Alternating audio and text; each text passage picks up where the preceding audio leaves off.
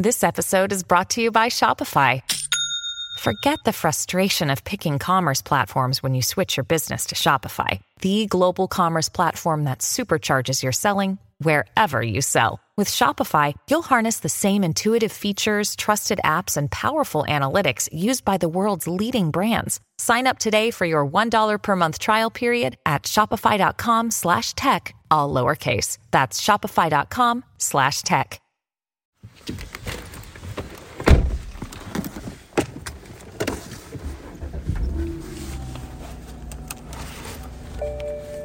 I'm Alex Ewell.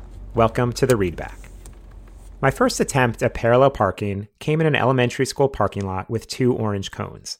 And while I eventually mastered the art of parking between those cones, none of it mattered until I hit the real streets. And there, the only way to really learn parallel parking is to hit the curb. Failure brings success. And that's where we stand in the world of autonomous vehicles, somewhere between that elementary school parking lot and the real world. It just so happens self-driving's first breakthrough also took place on a fabricated course, far from the city streets. Today, I'm going to share with you that story. You could trace the entire history of the modern self-driving car movement back to this catastrophic event in the Mojave Desert. That's Alex Davies, who we heard from last episode. He's the author of Driven, a book about the history of autonomous vehicles. The book gets into the tale of this quirky government project. It involves a $1 million prize, some big egos, and troublesome tumbleweeds. But first, a flashback to the 1950s. Moscow newspapers were first. Then headlines around the world echoed the news. Russia had blasted a man-made moon into outer space. On every continent and in every land, the story of Sputnik... It was October 4th, 1957. And for the first time, humans had put something into space. And it was very much a foreign object.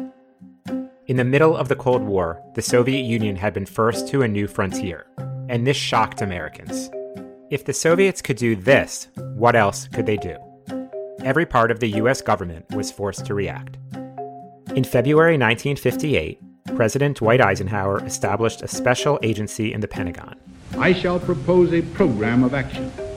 A program that will demand the energetic support of not just the government, but every American, if we are to make it successful.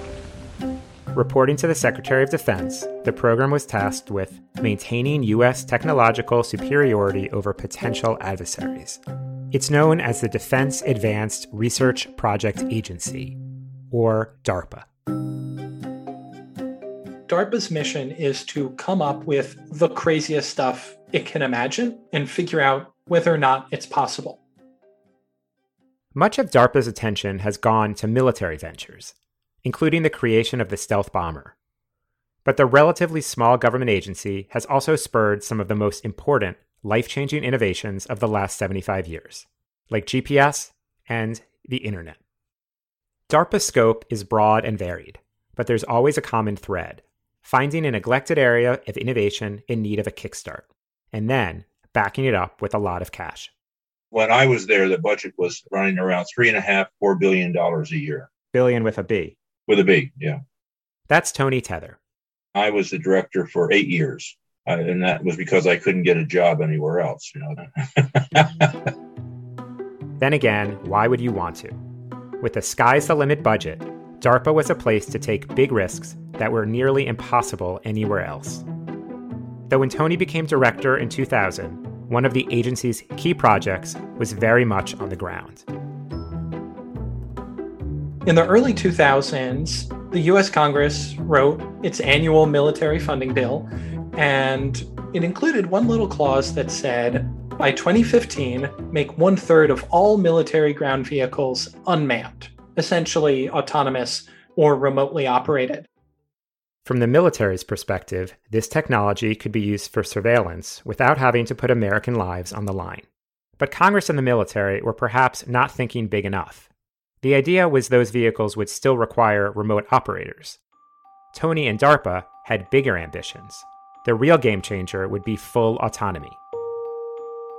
The program was not truly autonomous. They were trying to do things like having one person control 4 vehicles. And I thought, well, God, we ought to just have the vehicles go by themselves. DARPA was already working on similar research. It had actually funded the first autonomous robot, Shaky, in 1966, and had done work on autonomous vehicles as early as 1984. But, as with all things self-driving, it never really went anywhere. Tony wanted to break the pattern. Buried inside DARPA's congressional mandate was an interesting provision: the power to hold public contests to jumpstart innovation. An open competition was ideal for self-driving. This wasn't building an airplane or even the next internet. Most of the parts needed for an autonomous vehicle were available at Radio Shack. At DARPA's annual meeting that year, Tony laid out the plan. And I had the meeting in Disneyland because basically DARPA was Disneyland. And because of all, I'm interested in that metaphor, because of all of like the toys at your disposal in a sense, and why do you? No, because Disneyland is a place of dreams, so it just was natural because DARPA is a place of dreams where dreams become reality. And at that conference, I announced that we were going to start a prize program. The DARPA director, Tony Tether, said, forget the normal way of doing things. We're going to branch out. We are going to have a race. Anyone in the country who wants to build a self-driving car, bring it to the Mojave Desert in March of 2004, and we're going to race 150 miles across the desert. Whoever wins gets $1 million. It was called the DARPA Grand Challenge. This becomes a hugely popular event. You have high school teams and teams of people who used to do battle bots and hang out in their garages on weekends. They start building self-driving cars. You get teams from technical colleges, and you really get this interesting patchwork of people, which is exactly what DARPA wanted. It wanted to open up the world of innovation beyond the people it already knew at these universities and companies. We had hundreds of people in the country get turned on by this. It was really back to the Wright brothers and the first airplane to go nonstop across the ocean. There was just that kind of excitement. I like to sometimes pretend that I really knew all this was going to happen this way, but I really didn't. I mean, I thought we were going to get some excitement, but I did not really anticipate the magnitude of people with ideas that now had a way to go and do it, and they used their own cars. This wasn't just an amateur event, though. Serious robotics people jumped aboard too, like Chris Urmson, a PhD student at Carnegie Mellon University. Chris went on to become the CEO of Aurora Innovation, the self-driving tech company we mentioned last week. I had been working with a team on a small robot to explore the Atacama Desert, and it moved at 30 centimeters a second, which is kind of a slow walk. The Defense Department wanted vehicles that could drive 50 miles an hour. So my advisor had pulled together a team. I had the privilege of being the technical director for that team, and we built a robot out of a Humvee to go try and compete in that. Because governments were still worried about letting autonomous cars loose on city streets, DARPA and its ragtag crew were forced into the desert. This is a great kind of Woodstocky, if you could have Woodstock and robotics mingle, that's what it would look like. 15 teams qualified for the final race. The cars came in all shapes and sizes, from military-grade trucks to small ATVs. The course went from Barstow, California to Primm, Nevada. On March 13th, 2004, the race was on. And we're 30 seconds from history. All right, ladies and gentlemen, boys and girls. Okay, the bot has been ordered to run. The green flag waves. The strobe light is on. The command from the tower is to move. Autonomous vehicle traversing the desert with the goal of keeping our young military personnel out of harm's way. Booyah! The goal was serious. The race itself, semi-serious. The results, though, they were kind of a joke. We had a trail through the desert that we had all marked out. And so they had GPS coordinates, to get through the desert. And then as it all started out, some of them didn't go very far. The race course is 142 miles. Most vehicles didn't make it a mile. You have these crazy bathtub-looking things flipping over, driving into barbed wire. A Jeep goes out of the starting chute, stops, makes an inexplicable U-turn, drives back to the starting line. Okay, we have a bot on its side. We had one which was a big truck, a huge truck, Oshkosh. Making an adjustment, no problem. Another adjustment, no problem. No problem for the sagebrush around it. Seeing the K barrier, adjust. It got caught between two tumbleweeds. They had a sensor in the front, and the sensor saw the tumbleweed and didn't know what it was, but they were to do no harm, so it stopped. It started to back up, and there was now a tumbleweed in the back, and they saw that too. And that poor big truck just oscillated, back and forth with two tumbleweeds holding it. So one of the first self-driving cars was held up by basically some grass. By grass, yeah, by grass. Here were these cars failing at the simplest tasks. But even this failure couldn't stop the hype cycle still building around self-driving cars. Ladies and gentlemen, in a couple years from now, you're going to take autonomous vehicle technology for granted. You're going to get in your car, drive to the freeway, program the car to take you someplace, and then you can legally use the cell phone while the car drives itself. In this race, success was a relative term. Here's author Alex Davies again. The vehicle that goes the farthest comes from Carnegie Mellon University. It's called Sandstorm. Ladies and gentlemen, Sandstorm. Sandstorm was the car Aurora CEO Chris Urmson worked on. For a while, the red Humvee performed like a normal car, tackling the desert terrain at a good clip. Until it didn't.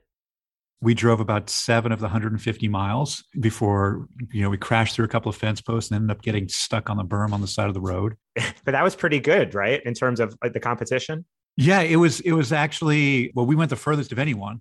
And if you looked at kind of the product of speed and distance, it was a big step forward for the technology. And it was only because we were able to pull together all these great ideas from other people and kind of point them at this one problem.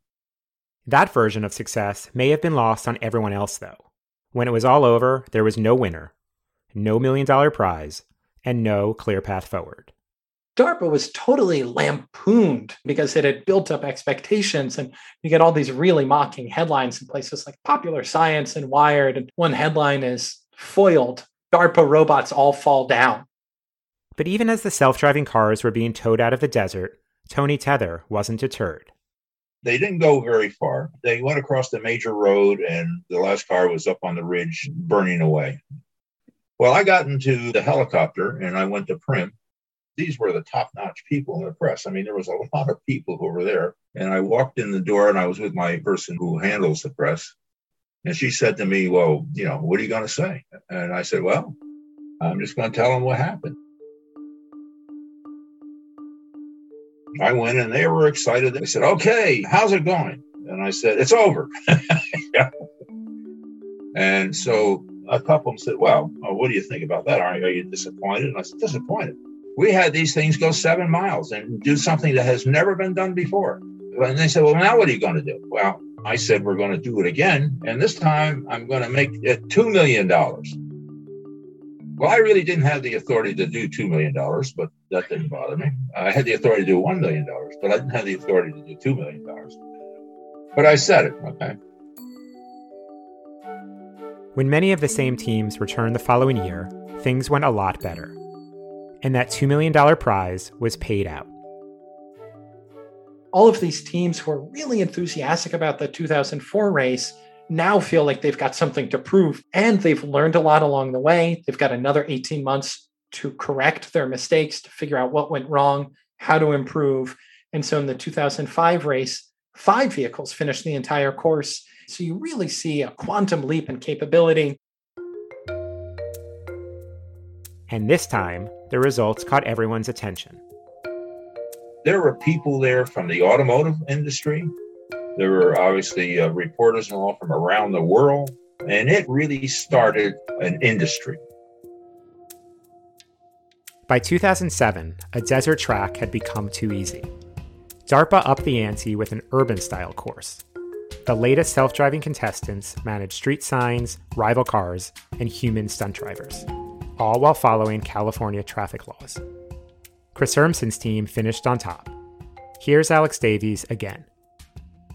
That's enough of a success that Larry Page and Sergey Brin, the co-founders of Google, who are standing there watching, they start thinking, this is something we need to fund.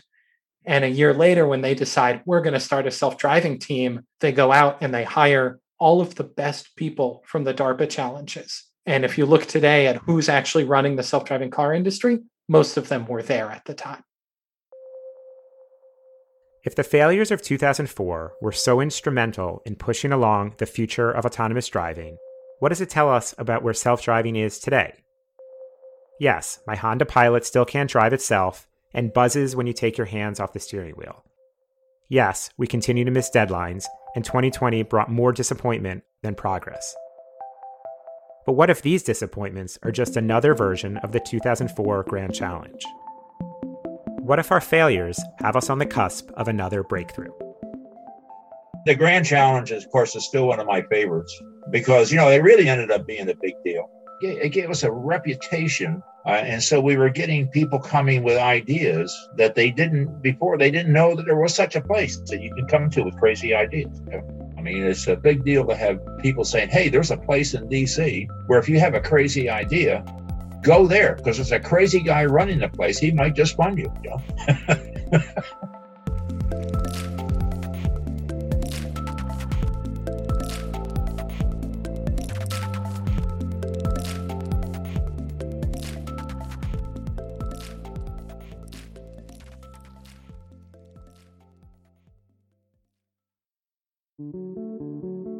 Thanks for listening to The Readback.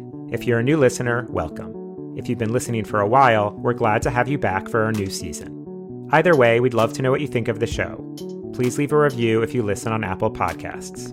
Reviews make it easier for others to find the show. You can also email us at thereadback@barrons.com. Thanks to Alex Davies, Tony Tether, and Chris Urmson. Alex Davies' book, which is a great account of the DARPA Grand Challenges and so much more, is called Driven. And for more coverage on self-driving, you can check out barrons.com. I'm Alex Ewell. The Readback is produced by Katie Ferguson. Melissa Haggerty is our executive producer. Additional thanks to Meta Lutzoft and Jackson Cantrell. Next week on the show, the technology at the center of self-driving's biggest debate. You take a look at the industry now, you take a look at all the automakers, and they're pretty much all on the same page, with maybe the exception of one person. We'll be back next week.